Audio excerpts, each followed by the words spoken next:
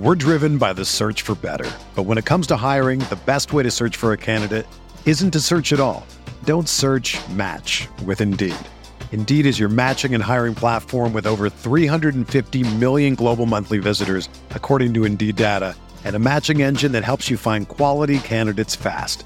Ditch the busy work. Use Indeed for scheduling, screening, and messaging so you can connect with candidates faster.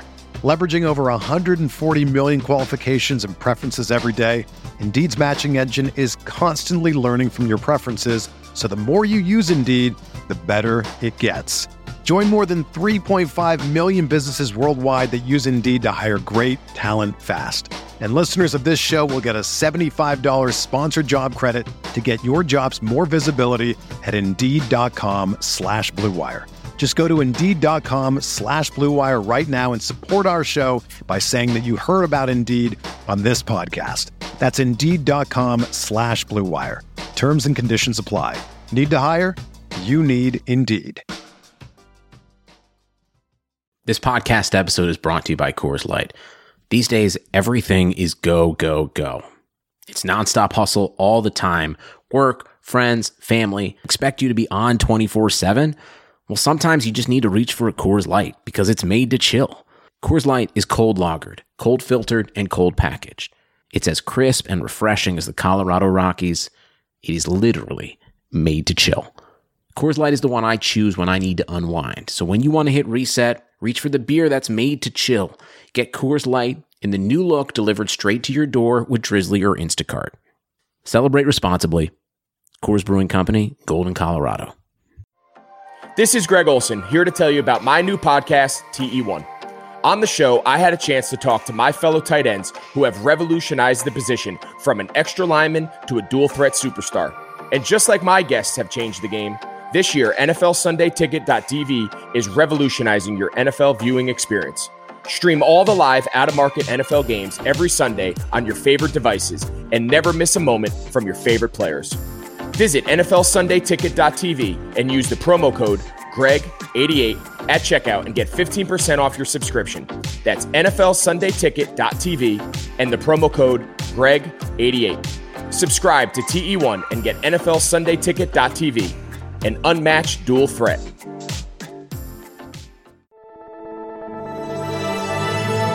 Blue Wire. Welcome back. This is the Big Blue Banter New York Giants football podcast. I'm Dan Schneider, joined by my co-host Nick Filato. And as we speak, Giancarlo Stanton just hit a 3-run bomb with the Yankees down 5-1. The only run being his solo bomb. So for all you Yankee fans who follow the podcast, God bless. For those of us Mets fans like myself, it's not for great times, but guess what? Steve Cohen bought the team, so things are looking up, especially because Sandy's back, not in a GM role, but, he's with the franchise, so I got good hopes for the Mets coming forward. But for you Yankee fans, and I used to be a Yankee hater as a kid, I grew up as that annoying little kid who considered myself an ABY fan, anyone but the Yankees, but that was time. Times were different. That was when they were the only team spending like 100% more than everyone else, so now a bunch of teams do it, so I don't hate the Yankees anymore. But anyway, I know Nick is a Yankee fan, so let's throw it over to him. He's got his Yankees hat on right now. He looks super confident and happy to be here. That's all a lie. I do not have my Yankees hat on whatsoever, but I am a Yankees fan, and it's good that they are actually a New York team that can do something on the field of play of which they play, because the other sports, specifically football, it's not getting done, Dan. It's just not getting done. Yeah, 0-8 combined between the Giants and Jets, but I will say this. I rewatched this game on All-22, and it's crazy to say because I feel like this is becoming a common theme, but I'm so much more optimistic about where the Giants are at after watching this game in depth on the All-22 than I was on the first takeaway. I mean, more than any game this season, I think the Giants should have won this game. The Giants should be 1-3 right now. They blew it in this game. They had missed opportunities galore. They'd won time of possession. They won yardage. They forced more punts on the Rams easily. The defense outplayed the Rams offense versus the Rams defense outplaying the Giants Giants offense, but the Giants settled for way too many field goals in this game. And then finally, even after all that, they had a chance. going down the field, and Jones should have ran it, and he threw a pick. But even besides that, twice Joe Judge punted in those kind of midfield situations on 4th down. Once at 4th and 7, the other 4th and 3. We talked about the podcast. So really, those are also, in my opinion, missed opportunities. I know some will disagree. I consider those missed opportunities by the coach, but mainly the field goals, the settling for field goals over and over and over again. Some due to really unfortunate, untimely penalties by the Giants down there, a false start here, an illegal formation there. And just at other times, Jones not really processing the ball to Slayton. I think should have been a touchdown. We'll go over that. When I watched that on All 22, Slayton really ran a really good route, created separation, stacked the D-back, and gave Jones a ton of space over the top. But Jones took a while to get to him, and by the time he threw it, the ball was out of the end zone. If that's a touchdown, the game's really different, in my opinion. So, again, I'm definitely more optimistic than I was, so let's start with the good here. Let's start with some of the good from Daniel Jones, some of the really good throws we saw in this game from him. Start with one you really liked and talk about why you considered it a good throw, Nick. We'll start early in the game with a 2nd and 7 with about 2:27 left in the first quarter, and Daniel Jones actually does a really good job throwing with anticipation on a deep, I guess you could say it was a dig. It was somewhat rounded. It wasn't a hard cut by Damian Ratley, but Jones goes into the mesh point with Devonta Freeman, and he's waiting for Damian Ratley to come in front of the safety, but yet just behind the linebacker. And there's this big throwing window because the deep middle of the field safety goes to the field side to take care of the 2 wide receivers on that side. Ratley crosses the face of the linebacker, and by that time, Daniel Jones already releases the football, throws with anticipation. Ratley just plucks it right beyond the linebacker and right in front of the safety. It was actually a really good throw by Jones, and if you watch it from the end zone angle, you can also see how he threw with anticipation and led Ratley right to an open spot of the field for a good chunk of yardage. Yeah, you'd be surprised if you watch the tape and you watch All 22. Jones had several of these really good anticipation balls. I'll take it to the 4th quarter, one of the best balls I've seen from Jones all year, all career, and that's the one that gave them a chance to, be in a position to win the game. It's 1st and 20. He has a deep in 2-man route, deep in with Darius Slayton, and he just throws a laser here. I mean, this ball hits Slayton right on the money. If there's a different route on the left far hash of the field, there's a chance that Slayton takes this one after the catch for a touchdown. He instead creates another 7 yards by himself just after the catch. But really what I liked the most from Jones here was his patience in the pocket, and then just the ability to throw with that much zip and with that kind of ball placement while maintaining that much zip. That ball just hits Slayton in stride. He has some separation, but really not that much.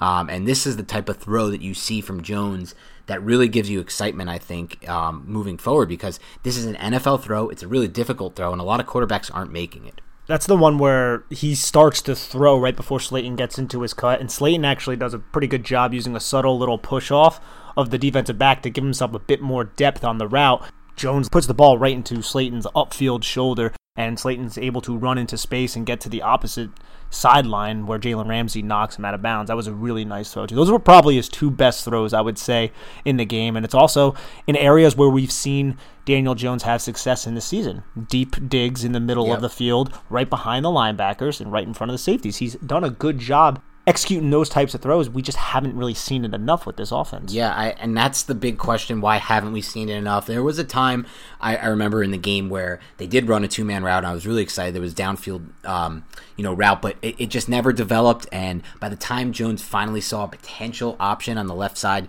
Thomas had given up a pressure, and Jones was sacked for 2 yards. But those throws made me excited in general, because I feel like when he's throwing with anticipation and he's putting that on tape, and he's throwing with good ball placement and just added velocity that I saw from last year, it's all stuff that you need in your quarterback. But then there were a couple other throws, one that I know you're going to want to talk about, where he threw to the far hash. And that to me is super important, because it's the hardest, most difficult throw I think a quarterback has to make. Besides, anticipating the coverages the right way like the Bradys and Breezes do, and finding solutions based on, just the ability to process fast. When nothing's there, and sometimes the only thing you have is that far hash throw, Jones has been able to make those throws. He made a few really good throws to the far hashes. I know you wanted to break down one, so go into that one. Give it down in distance as well. Well, there's the 2nd and 11 with about 10:50 left in the third quarter. Now, it's a near hash throw, but it's towards the sideline. And I want to say that the cornerbacks for the Rams on this play, they were sitting. They were expecting this, which isn't exactly a good thing for the New York Giants. But if you watch this on the All-22, you see the field side cornerback celebrating because he sees Daniel Jones throwing to the boundary side cornerback, knowing that the cornerbacks are sitting. But Daniel Jones actually, now you can criticize him possibly for the decision because the coverage was so tight and the Rams defensive backs seemed to know that the Giants were running these quick curls at the sidelines, but Daniel Jones puts this ball high and outside and was the only place Damian Ratley could catch this ball without it being either intercepted or knocked down. And to Jones's credit, he puts it high and outside. Ratley actually makes a really good play, jumps in front of the cornerback, plucks it, shows strong hands, plucks it out of the air, brings it into his body before getting knocked out of bounds by Williams.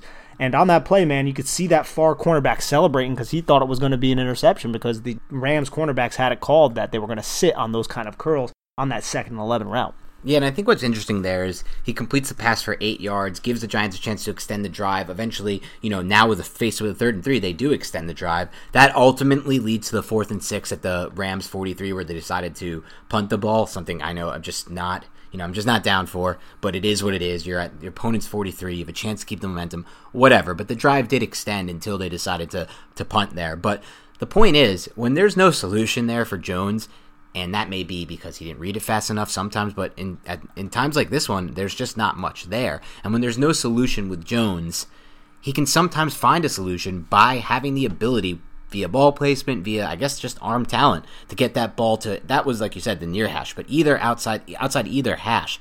And that's something he's displayed multiple times in this game throughout his career. It's a big thing because some of these quarterbacks really can only use the middle of the field from what I've seen to move the chains. That's not the case for Jones. So that's more of the good for me with Jones. But before we continue, let's take a quick break to hear a word from our sponsors.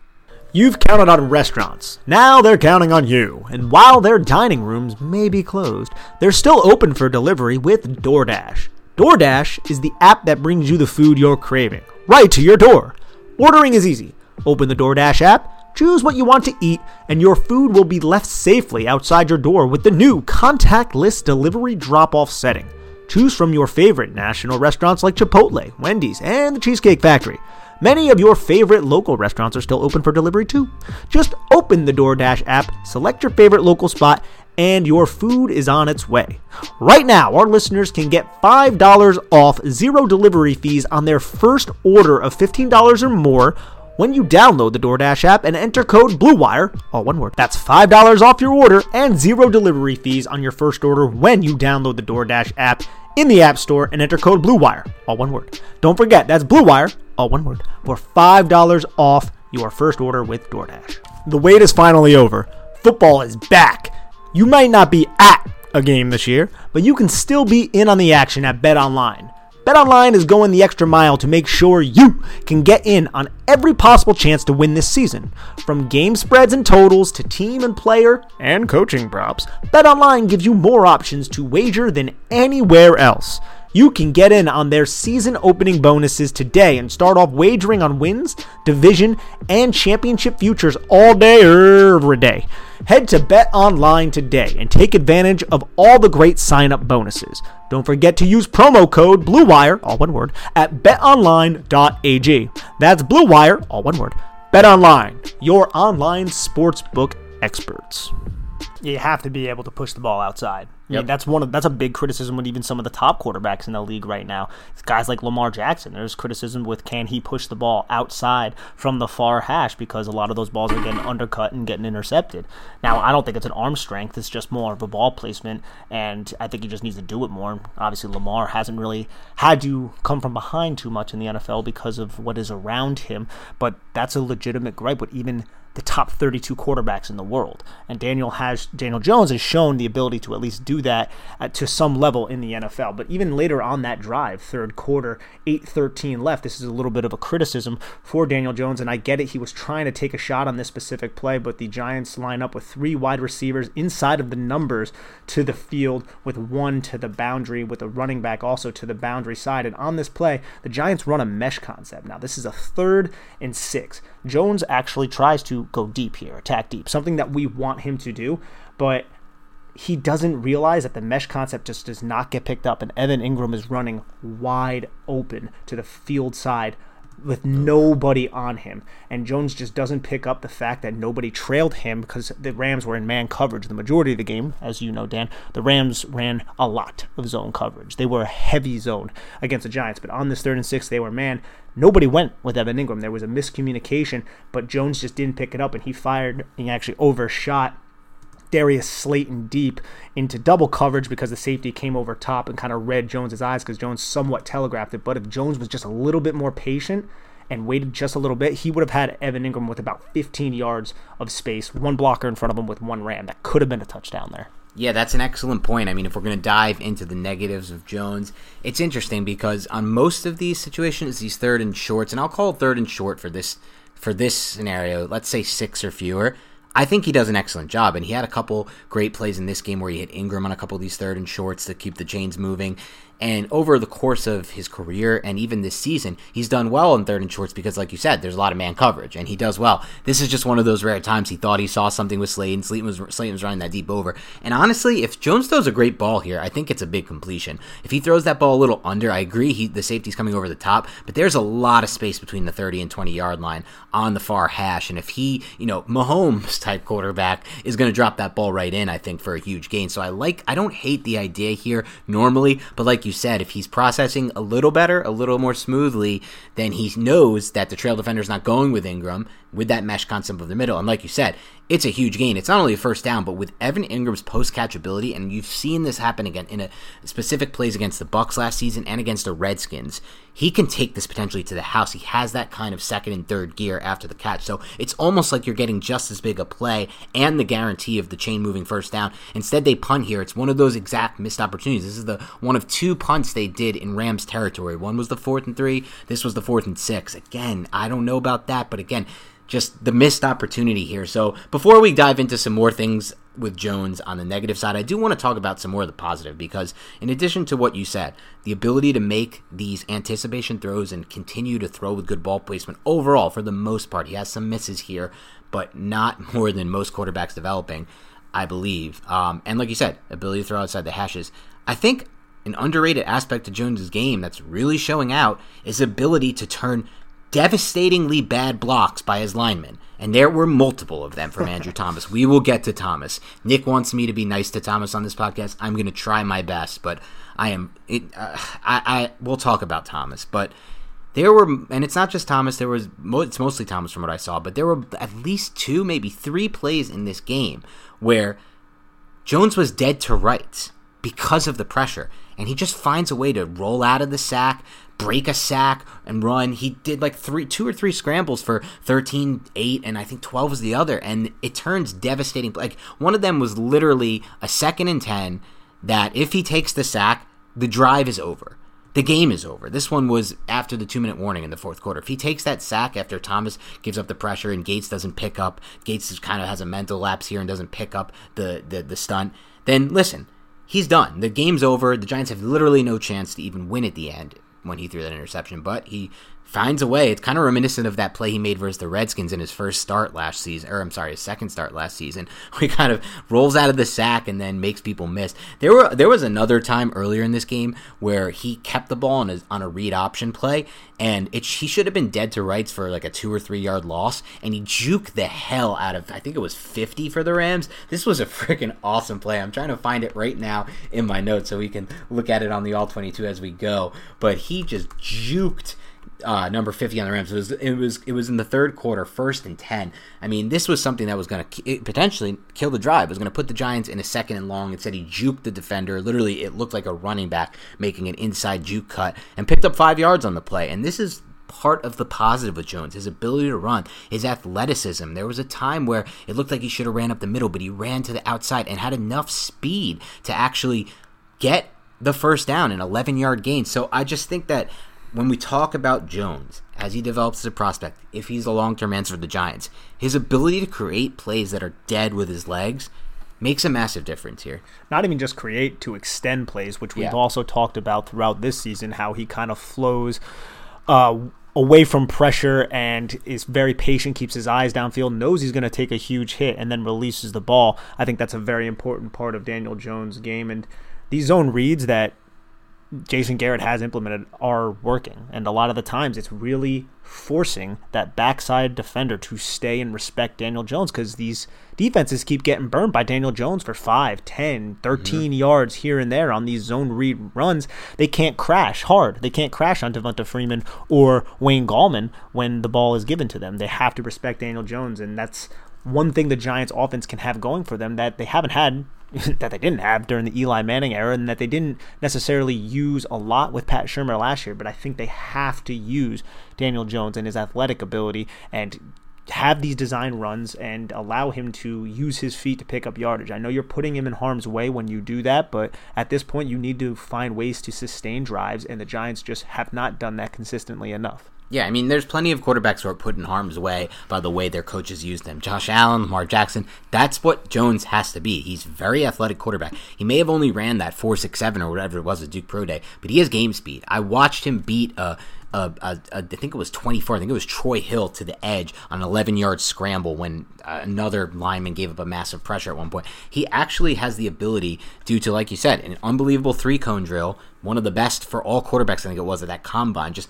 really agile, really athletic. So that's the good. I want to talk a little bit about the bad, and for me, the bad really comes down to this, Nick. It's all the same for me. It's always the same thing. It's not the ball placement. It's not the footwork, which I think has really improved in the pocket.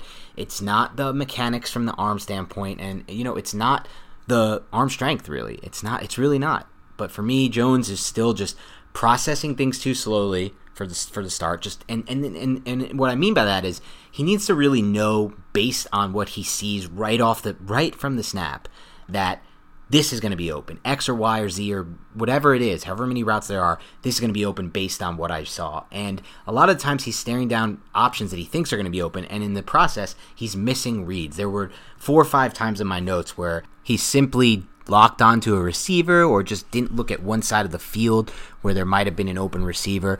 Where it was most glaring to me was when the Giants were operating what could have been their final drive of the game, down 8 with 4 minutes left in the fourth quarter. I mean, it wasn't, because the defense played such lights-out football and gave the offense so many opportunities, most of which the offense, again, drove the ball but just didn't turn it into 7 every single time. But it could have been the end of the game. On the 2nd and 15, it starts at the Rams 35 with about 3:22 left in the fourth quarter. Jones looks like he just makes a predetermined read to turn right and throw the ball to Evan Ingram on a quick stop route, a little bit of a stop slant, and it looks like he reads that the Rams defensive back comes down to take the running back, but then there's another defensive back who clamps right down on Ingram. At best, even if Ingram catches this ball, it's 4 or 5 yards, but on the complete other side of the field, you have CJ Board running a crosser into space. Yes, there is a Ram in the middle of the field who's playing zone coverage looking at Jones, but there's just too much space. This ball's going to get caught. There's not going to be much room for Yak, but this ball's going to get caught. He's going to be taken down around the 20-yard line. It's a first down. The chains move. Instead, he forces the ball to Ingram. He kind of just snaps the ball, looks right at him, and throws the ball. That's an incomplete pass. Ingram at best would have been 4. And then on the very next play, on 3rd and 15, before the 4th and 11 that they know they're going for at this point, right? It's 2:37 left in the game. This is not a situation where they're kicking a field goal to go 17-12. And Jones just doesn't look to the left side of the field, where the Rams are playing 2 corners on the left side of the field, no safety over the top, and about 10 to 12 yards off coverage. He has Tate here. It would have not been a first down. Tate runs a little button hook. He stops at the 25. Agreed. It's not going to go for a first down. There is a Ram that drops right into coverage around Tate, but Jones has the ball placement and arm talent and ability to throw this ball, complete the pass to the 25, and set up for a 4th and 5, which would have been doable, because again, remember, Jones has done well on these 4th and short situations where he gets man coverage, but he's not going to do well on 4th and 11 against zone, So instead of looking to that left side, the field side of the field, where again, I don't see why before the snap, if he's looking at this defense, Nick, I'm curious why he ever would not look there, because that's the obvious place to go with the ball. There's 2 routes going on that side, and there's so much space with the corners playing 10 yards off the ball, and no safety over the top, just a middle of the field safety. So instead, he quickly checks down to Dion Lewis out of the backfield. He picks up 4 and sets up a 4th and 11. This was a really key critical time where Jones' processing just, to me, wasn't fast enough. For the 2nd and 15, it was just a design play. I guess he made a pre-snap judgment based on the leverage that Evan Ingram had inside on that cornerback who did just make a really nice play breaking down and forcing that incompletion, that he was going in that direction. There was no reads there other than the pre-snap judgment that he made, so he didn't even see the CJ Board kind of coming across the middle. But on that 3rd and 15, you're absolutely correct. He was going through his progressions. He saw that Ratley and Darius Slayton were eliminated on the right side of the field, and he should have knew from his pre-snap judgments and from what he saw pre-snap that he had space to the field side with the 2 wide receivers, because all there was the 2 defenders, and they were each about 10 yards off, like you said. And the linebacker drops, but he has a lot of place to cover, and I believe that might be Micah Kiser, who's not the best athlete, and Jones probably should have saw that on that 3rd and 15, because Tate is open. He has space on every side. He splits the triangle coverage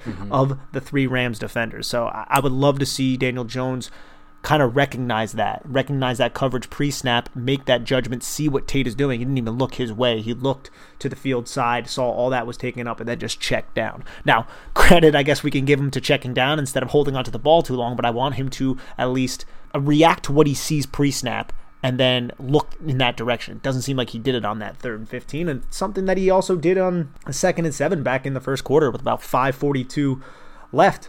This is a play where to the field they have 3 receivers, and Evan Ingram runs the quick button hook that Jason Garrett loves, and he's open. He's about 4 yards separation. He turns on the 2nd and 7 around the sticks, and Daniel Jones doesn't even pull the trigger on it. There's a lot of space there for Evan Ingram, and he doesn't pull the trigger on it, and the pocket ends up collapsing. And to Daniel Jones' credit, he ends up running out of the pocket and picking up 8 yards, getting a first down with his legs. But you still want to see that confidence. You still want to see that timing and that rhythm and that ability to see pre-snap leverage. Because, again, on this play, Evan Ingram had about 15 yards of space on Taylor Rapp. And he had plenty of space, and Daniel Jones just did not pull the trigger. And that's definitely something that's an issue. And I also want to say Andrew Thomas on this play was hashtag not good, and got his inside shoulder blown up, which I've never seen. I won't get into Andrew Thomas later, but I've never seen a top 5 tackle be so bad at protecting either side of his shoulder. He cannot protect his inside. It's not good, but we're going to focus on Daniel Jones. Andrew Thomas stuff is tough. The sample size is growing at this point. It's 4 games. It's a 25% of the season now, so we'll get to that in a second. But as for Jones, again, like you said, on this play, for example, the 2nd and 7, and there's more of these. I want to get into one more before we turn the book on Jones, but on this play, because it's one me and Nick actually kind of disagree a little bit on, but on this play, again, like you said, he uses his legs and his athleticism with another little juke move on 54 to get the first down, but that's not the point. We don't want that. What we want is his ability to improve greatly. He at this point needs to take big steps as a processor to the point where he doesn't have to rely on his legs here. He can get that ball to Ingram because he was able to figure it out. And again, like you said, Ingram has a lot of space, and Ingram's forte as an NFL player, basically the only thing he does well is after the catch, is his ability after the catch. So that was an opportunity, a rare one, where Ingram had space after the catch. And again, just for me, it's still a lot of pre-snap determinations by Jones, and when it's not there, it seems like he just stares. It either takes the sack, he gets sacked for a fumble, or he just forces that ball in, and it's either bad down or it's just, short completion at best with no room to run after the catch. There's still too much of that with me for Jones. And again, he's still a young quarterback, so that stuff doesn't bother me as much as long as it can improve. It's just like if by the end of the season it's not improving, then that's, almost a 30-game sample size or whatever it may be, 28.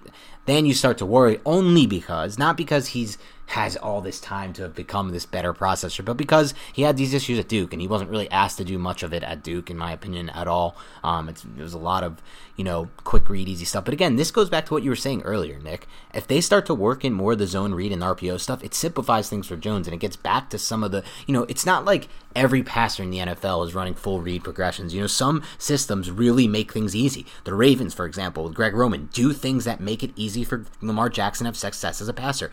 The Chargers doing a really excellent job of doing things, from what I've seen, to make things easy for Justin Herbert as a passer. So it's partially on the play caller for sure as well. But let's go over this one play we kind of disagree on, because for me, it's a major missed opportunity for the Giants. Again, in a game of just so close, they're it's 17-9. They win time of possession. They have way more drives than the Rams in this. Their offense was humming better than the Rams in this game, despite the fact that they didn't score as much. And it's 3rd and 4 at the Rams 9.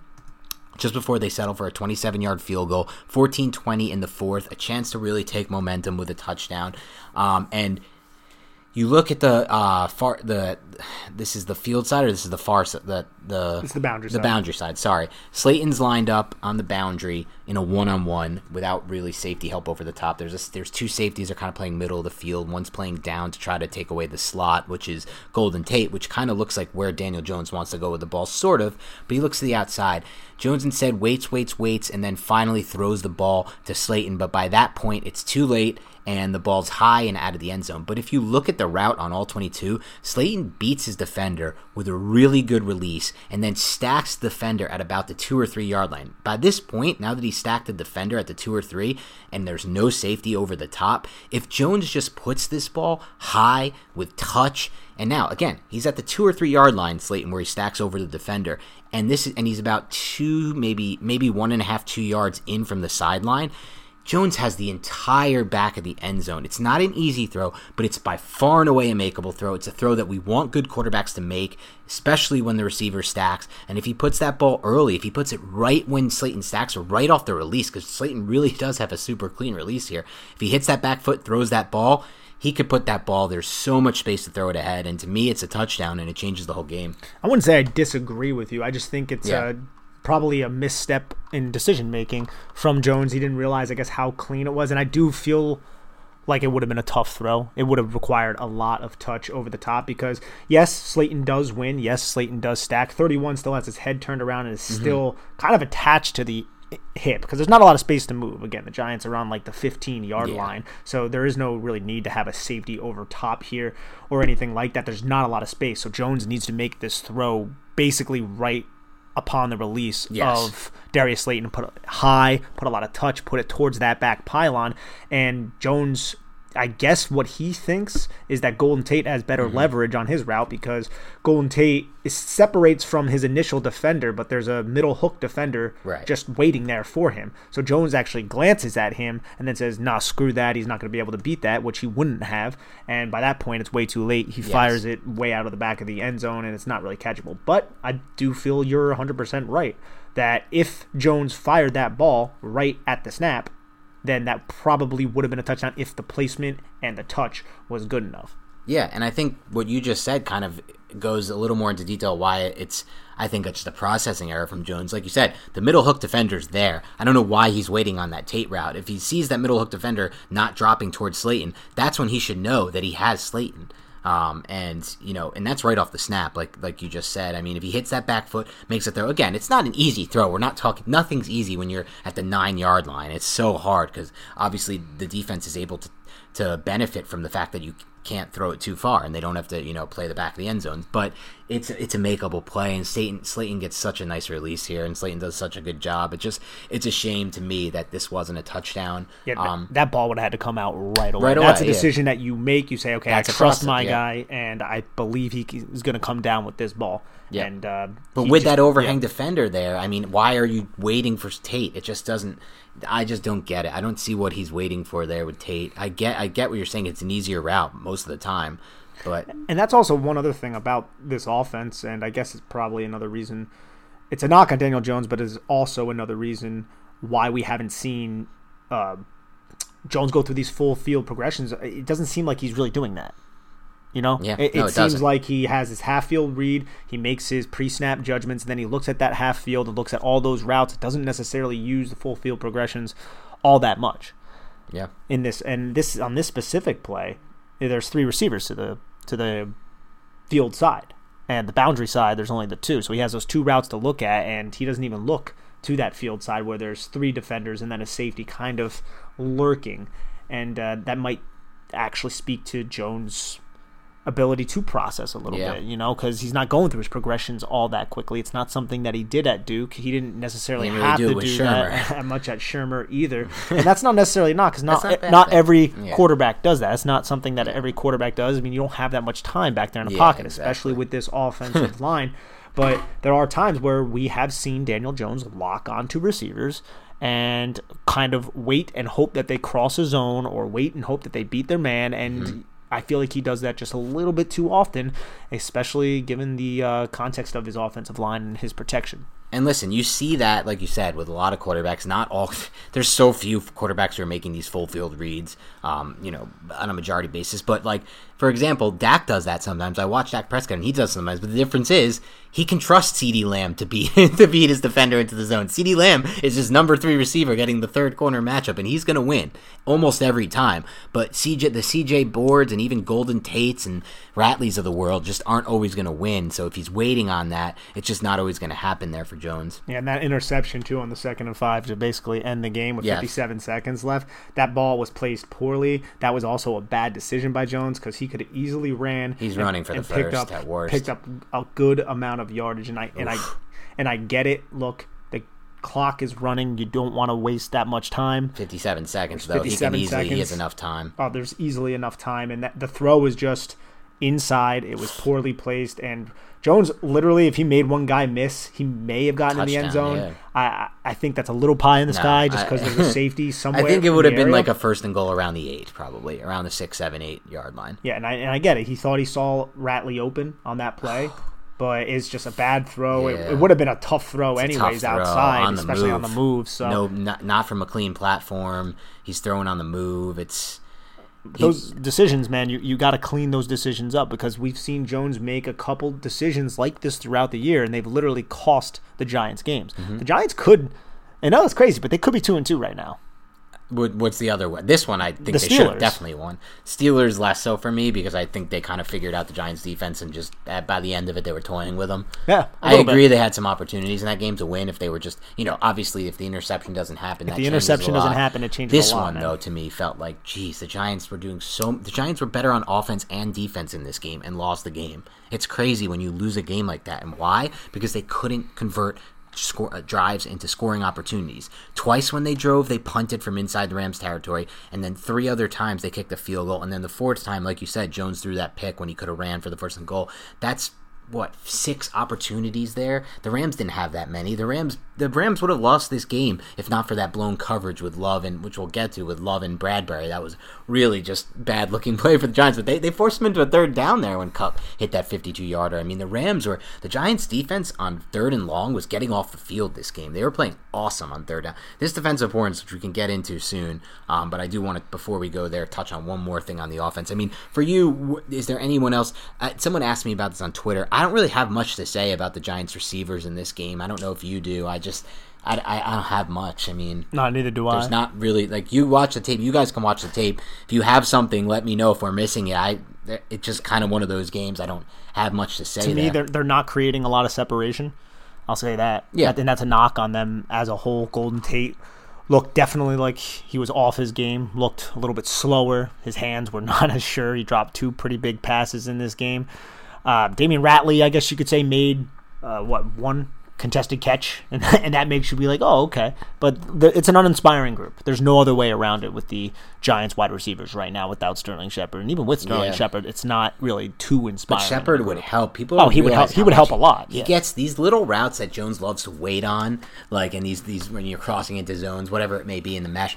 Shepard, that's his best attribute, to get open like that. It's really tough to not have Shepard right now because of what you said. Tate's a little off his game. The Ratley and Boards are just not really NFL caliber players in my mind, and Ingram is just not the greatest route runner. So it's just, there's not that much to work with there. And Ingram also started this game, if we're just going to go back to the first drive, started this game terribly. Again, come on now. He dropped the opening pass. Then the pass was a little high. He dropped that.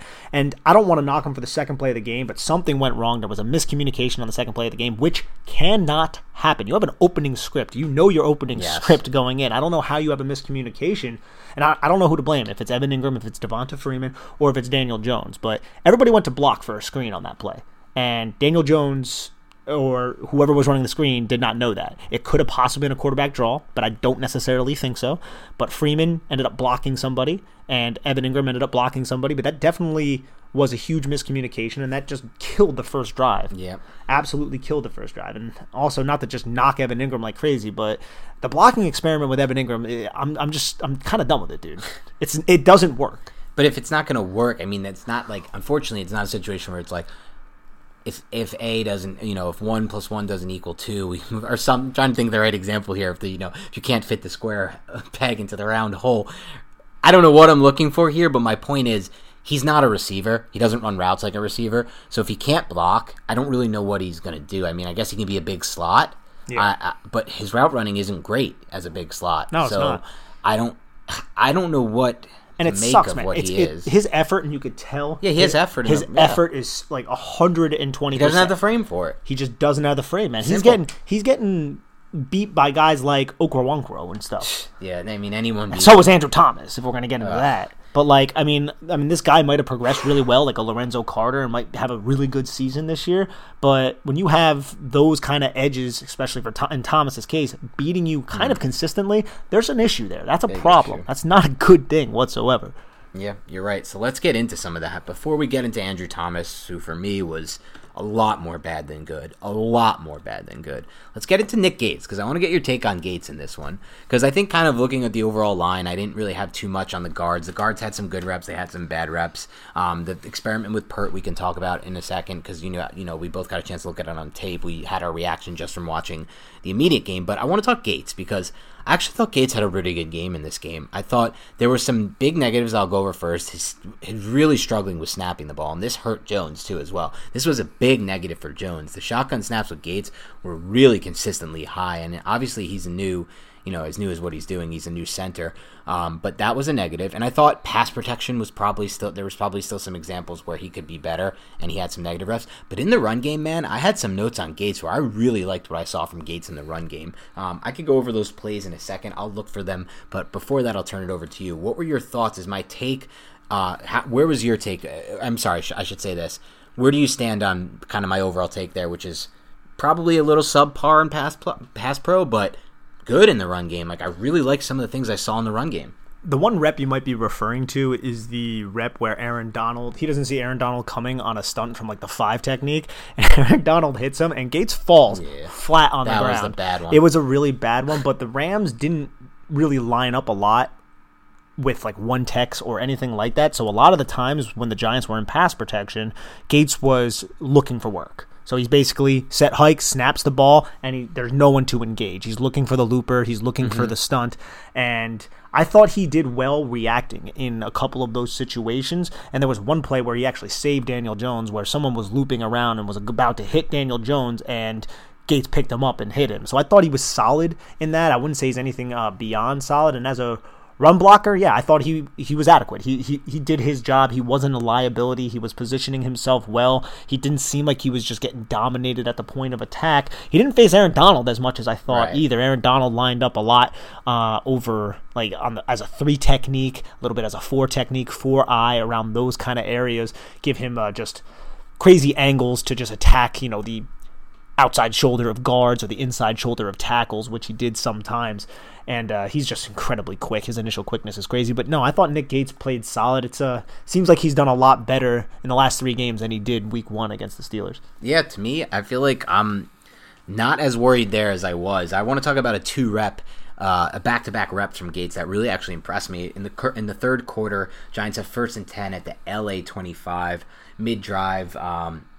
And I thought Gates started by doing just an excellent job to first hold his block at the point of attack, but then on the very next play, he does a good job working the double team because he gets to the second level to drive back 41, and they end up getting 5 yards on this play, but this was the play where the illegal shift kind of kills them, puts them in a 1st and 15. Then they have the 1st and 15. They get a 9-yard play to get into 2nd and 6, but boom, it's a false start, gets them in 2nd and 11.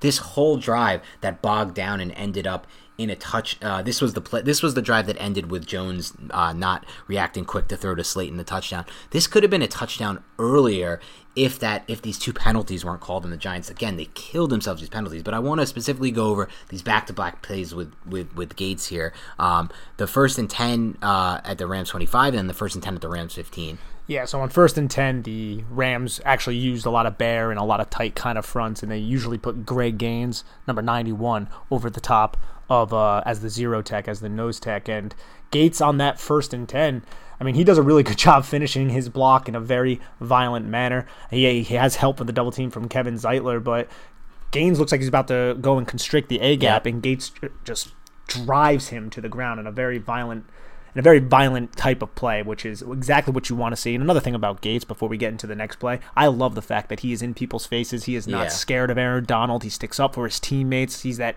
just consummate kind of team player, and I love that kind of just presence in the locker room. It's something I really respect about his competitive toughness and his physical toughness, for that matter, especially when he throws blocks like that. And then, on the illegal formation kind of play, it's just another play where he does a good job chipping Greg Gaines and getting him out of the way so that Will Hernandez can kind of seal Gaines away from the running path, and then climbing to the second level. He does a solid job locating 41, but 41 kind of stands his ground. That's Kenny Young, I want to say. But I thought overall he just had a solid game, and that's more than what we can expect, or what I was going to expect from Nick Gates coming into the season. I had my reservations about him. I still think he's a below average center in the National Football League, but I think he's coming along, and he's definitely shown that, as I said before, in the last couple contests. Yeah, I can see where you're coming from. It's still definitely probably more likely than not below average, need to upgrade, but that rep that you went over first, the first one I pointed out, the first and 10 at 25, where he just bullies 91 to the ground, that you didn't see often, if at all, from Spencer Pulley last year. I don't remember many reps at all watching this all 22. And if that's happening in his fourth game ever as a center, to me, it's at least a good sign, because it's not like Pulley, who's played it his whole career. Gates is still learning the position. Maybe he's getting better. Maybe we'll see more of these reps as they go forward. So I'm actually not ready to give up on Gates as maybe a potential solution there at center if, it's just, again, this is not going to be an offseason where the Giants can point to 2 or 3 positions and be like, we need to fix these. The Giants have 8 positions they need to fix. They have positions they need to get depth at, where they need to take more than one player, like receiver and corner probably, and they have they have positions where they just have to immediately fill. Inside linebacker, edge, so it's not going to be a season where it's like snap your fingers and we need a center. We definitely upgrade that position. So for me, I'm intrigued by what I see from Gates. I really am. I thought this was his best game yet. Yeah, I agree. And one other thing about good old Greg Gaines, he's like 6 feet tall. He's a small dude. So in order to kind of out leverage him and overpower him like he did, that speaks a lot to the core strength of Nick Gates, which is something that you want in your center. I mean, he's somebody, I still think he's a valuable piece to this roster just because he has versatility. He can play tackle in a pinch. I just do think it's also a position the Giants may look to upgrade if they can. Sure, and I again, I'm with you on that. I think center is such an important position. If they can figure out a way and there's an opportunity, go for it. All right, before we turn it over to the defense, because there's a lot of good things to talk about in the defense, I want to talk about Andrew Thomas on this podcast because it was a disastrous game again for Thomas, for me at least, and I'll defer to you because, maybe I'm hopefully not, only seeing the bad here, I guess. I don't know what to say, but it's back-to-back matchups against pretty below-average opponents. I mean, Deion Jordan, who destroyed him last game with the Niners, was out of the NFL, basically. The Dolphins completely gave up on him. He was not, he's not a good player, and he destroyed Thomas. In this game, I forget who it was. What was his name? 58 was giving him fits. What's his name? The Rams 58. Ogwonkwọ. Yeah, I can't pronounce his name, but like you said, he's at best a developing player. So I just have, between our notes, because we combine them, there's 7-8 plays with Thomas, man, that he just screws up. Like you said, the inside shoulder he gives up. I mean, his footwork is all over the place. He's, do you want to get into specific plays, or do you want to talk about this on the macro level? Like, what's the deal with Thomas? Should I be worried about this guy being... I'm not thinking he's Flowers bad or anything like that, but like he doesn't look at all like what he should look like as the 4th overall pick, in my opinion. He doesn't look like at all what he looked like at Georgia. Yeah, I know. What is that? To me, it's a footwork issue. It's a punch issue. It's a framing of block issue. He doesn't seem like he's in position, and when he is out of position, he doesn't have the, I guess, instantaneous kind of quickness to overcompensate. And this guy has 34-plus inch arms. He should easily be able to, hey, I'm getting beat inside, and he should be able to use that lower body strength to just shove whoever's trying to crash inside into Will Hernandez and just kind of block down the offensive line. He just doesn't do that. It seems like his arms are just getting manhandled. Like the club move from pass rushers, all they do is they take their forearm and they club whichever arm they want to of Andrew Thomas, and his momentum just goes down. He's off balanced. He doesn't seem to have that great core strength that we kind of expected him to have. And I'm not throwing the kid away or anything, but it does not look good, ladies and gentlemen. It does not look good, and I hate to say that. And I like Andrew Thomas; he seems like a great guy, but he's getting beat by, like you said, Deion Jordan, Ogbonwa Okoronkwo, Leonard Floyd. Yeah, the excuses of like he was playing good pass rushers, those are gone now in these last two matchups. And I want to touch on one thing you specifically said in your technical breakdown there. For me, with Thomas, the reason he was my OT4 and why I was the lowest on him by far of these four guys is something you said. He doesn't exactly have the quickness in his pass sets. I thought that his lower body, when I watched him at Georgia, as far as all the other guys looked in pass protection, he looked by far and away to have the least long-term upside in pass pro. Now, what you said, though, is true. Given the fact that what Gettleman loves, he figured it out with the dude in Taylor Moton and some of the other tackles he's found, Darrell Williams, who was good for a while before the injuries, and I think he's been kind of a decent player now as he's moved positions with Buffalo, but is the arm length being the kind of equalizer there. If your feet aren't if you don't have the natural quickness and feet athleticism like a Tristan Wirfs or like a Mekhi Becton or, even like a Wills to some extent. I mean, Wills to me is just kind of more smooth than anything else, but if you don't have that natural quickness and natural athleticism with your feet and your lower body, at least you have the long arms, like you said, to use your arms to make up for it. But we're not seeing that from him, so it's like, if he's not using his arms and he's still really slow-footed on a lot of these reps, it looks like a problem that will continue for me. I don't see the solution anytime soon, really. It's also a consistency thing because there are times where he's good, he's fine. Yeah. Like there are times where he just gets in front and he's not, I don't want to say a dancing bear, but somewhat of a dancing bear, and he stays in front and he doesn't allow the pass rusher to beat him up the arc or even went inside. But there's way too many examples so far through 4 games where Andrew Thomas gets beat by inside counter moves. It's like he doesn't know how to defend it. It's like his inside shoulder is weak. He's just getting rammed through. He allows the half man to be established, and he doesn't position himself to combat it well enough.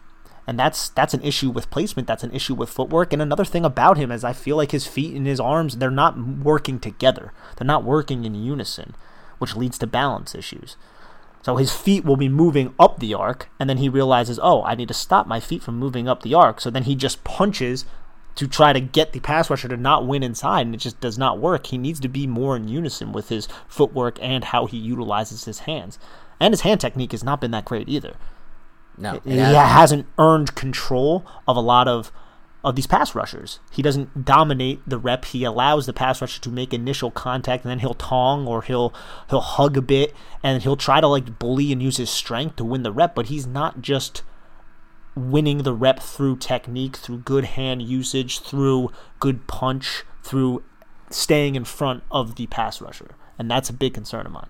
Yeah, it's a major concern when someone who really needs to win by being technically sound, in my opinion, and like you said, with good hand work, good usage of his arms and hands, because this is not like, and like you said, the balance is an issue, which I'm concerned with, just because that to me is more natural than anything else. I guess technique can be a thing there, but again, I don't know. There was a reason I had him as my OT forward, was because I just didn't see it. It didn't flash when I watched him. It wasn't naturally there. I didn't see the upside of a 4th overall surefire tackle. And I know he had the stats at Georgia. He had good PFF grades. He did well in tough matchups, like things that you can see, just like DeAndre Baker did. DeAndre Baker was a back-to-back, 90-plus graded corner in the SEC, playing great football. But everything's a step quicker. Everything's a step faster. Everything's a step everything when you get to the NFL. Even when you face guys like Deion Jordan and the guy I can't pronounce on the Rams, who I don't care to pronounce, because if you're not blocking him, you're not blocking the games. You're almost not blocking anyone to me. I mean, that guy,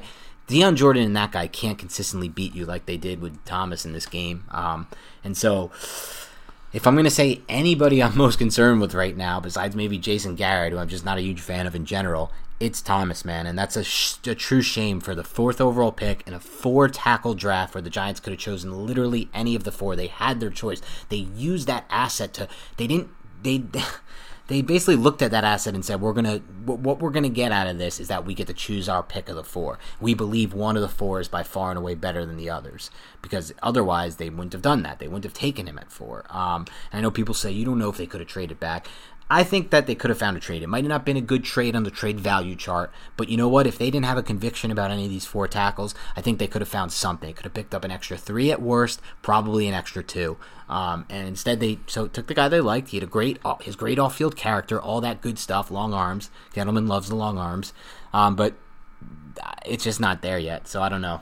It's not there yet, and that doesn't mean it won't develop, and it could just be an adjustment to the speed of the game. It could be a byproduct of not having a training camp, but then you'll look at all the other rookies, and they're playing well. Why are they doing well? So that's a really good way to combat that. But again, it's an adjustment to the speed. It seems like he is struggling with the speed. He's definitely struggling with the counters, and these are things that we talked a lot about Marc Colombo, man. We talked a lot about his ability to coach up these young guys. Now he has that opportunity to do so. And hopefully he does it with Matt Peart, who we got to see 13 snaps, 14 snaps of. And he looked fine. Yeah, let's talk about Matt Peart, because after the game, Joe Judge said he wanted to get his young guys in. It's funny because he said that, but Lemieux played only one snap. So I don't know if he was just saying that for, shits and giggles. But he got Peart in for a full drive, which was interesting because, Peart put together some pretty interesting snaps. He looks like he looks like an NFL player to me, that's for sure. He really does. Like, the whole idea of him starting off super what were they saying? He was going to be, he needed to put on a lot of muscle and weight in his frame. I didn't feel like there were reps where he was getting completely overpowered. Maybe one that stood out to me, but in general, obviously there's some technical work that needs to be done there with Peart, but I was pretty intrigued by what I saw. Yeah, I thought his pass sets looked pretty smooth. I mean, you could tell that he's very nimble in his feet, and he has quick feet, so he was doing almost vertical type sets against really wide rushers, and he was making it look very easy. Now, I think his handwork definitely needs to improve. There's a couple plays. Again, he played, if you guys want to see on Game Pass, it was I think the final drive of the second quarter.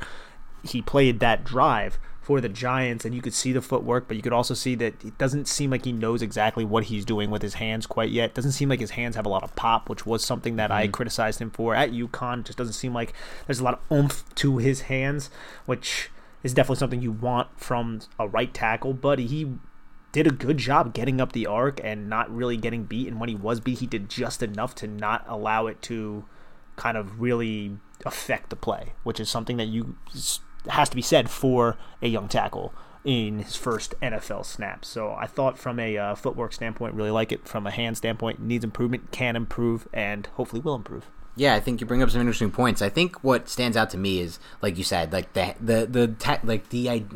all the things that go into playing the position. I think you're probably right. He's a little further behind on than somebody who would be drafted in the first round or the first 4 picks or the first 10 picks, whatever it may be. But just as far as his natural ability to get into his pass sets and his fluidity and his athleticism, his movement, it's crazy to say, but I feel like he almost looks more fluid to me than Andrew Thomas does. Yeah, it's a much smaller sample size, so you have to keep that into just from an athleticism standpoint, though, that lower body, the way he moves back in his pass, I don't know. I'm not as technically sound as you are when it comes to evaluating offensive tackle play, offensive line play, but I do know what it looks like when these guys are in their sets, and like you said, there's a lot of reps of Thomas just off balance, and just not quick enough on the inside move. So it is what it is there. I don't want to go back. We just did a lot on Thomas, so we don't need to hit that again. But Peart, at least for the very least, flashed some upside. Yeah, there was one play, I believe, where he lunged a little bit, got out of position, but the guy has gigantically long arms. So what did he do? He was able to just get enough of the pass rusher's inside shoulder and shove him up the pass rushing arc so he couldn't crash and corner on Daniel Jones. Yeah, and that's all you need to do sometimes. Yeah, that is absolutely all you need to do. And hopefully Andrew Thomas can learn that, but it hasn't been getting beat around the edge that Andrew Thomas has really struggled with. It's getting beat inside. The inside. So, and every defensive coordinator, every edge rusher, they're 100% aware of the fact that they're telling these rushers until he proves otherwise. They're telling him you can beat 78 with the inside pass rush move. Mm-hmm. And that's why Deion Jordan found success, and that's why the stupid guy on the Rams who's not that productive until he faces Andrew Thomas found so much success. I mean, if you put it on tape, they're going to exploit it. It's simple as that. You said it best. So we'll see what happens there. Andrew Thomas needs to really improve. Anything else in the offense from you, Nick?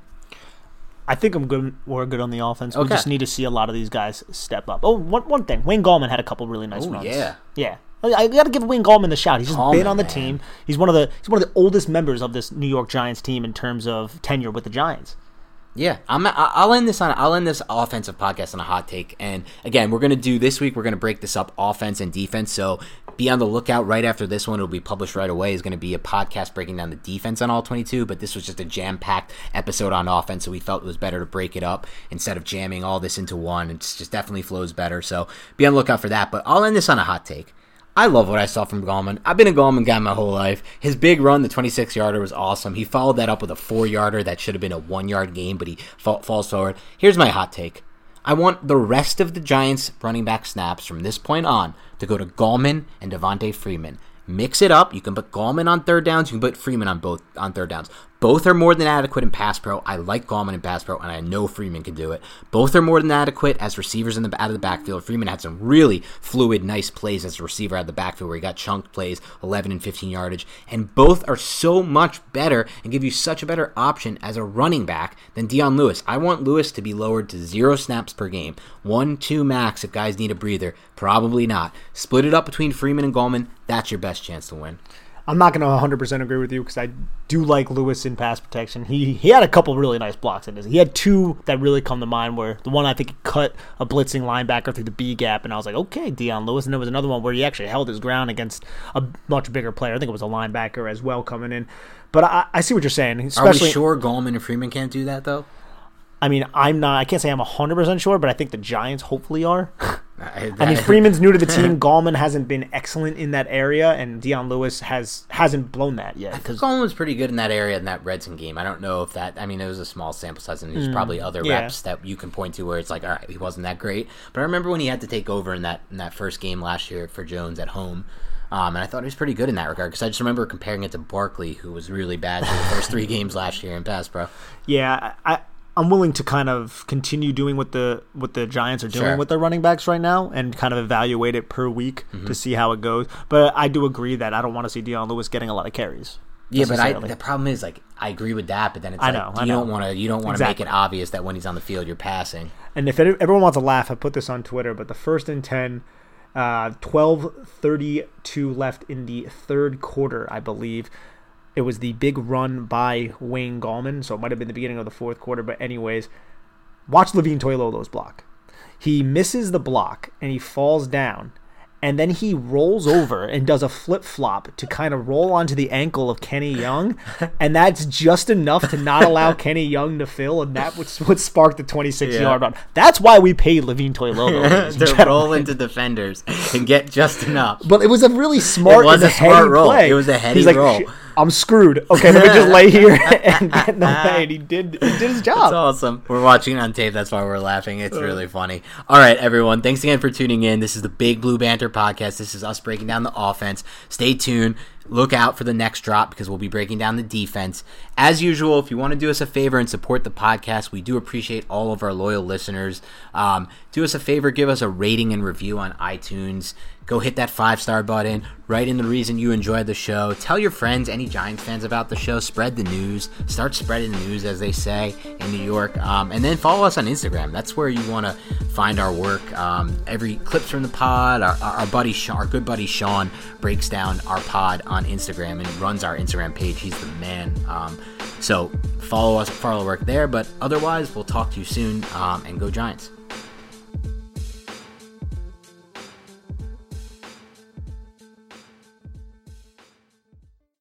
It's happening daily. We're being conned by the institutions we used to trust. The mainstream media is distracting us with meaningless headlines instead of focusing on the harsh realities facing American families. Time is short before something big happens, and that's why so many folks are preparing. They're becoming self-reliant by investing in emergency food storage from My Patriot Supply. Go to MyPatriotSupply.com and secure 4-week emergency food kits for each member of your family. Each kit contains tasty breakfasts, lunches, and dinners, averaging over 2,000 calories per day. Save $50 on each 4-week food kit you purchase. Plus, get free shipping on Ready Hour 4-week emergency food kits. You're not ready if it's not Ready Hour Foods. At My Patriot Supply, you can also get solar power generators, water filtration units, heirloom seeds, and survival gear.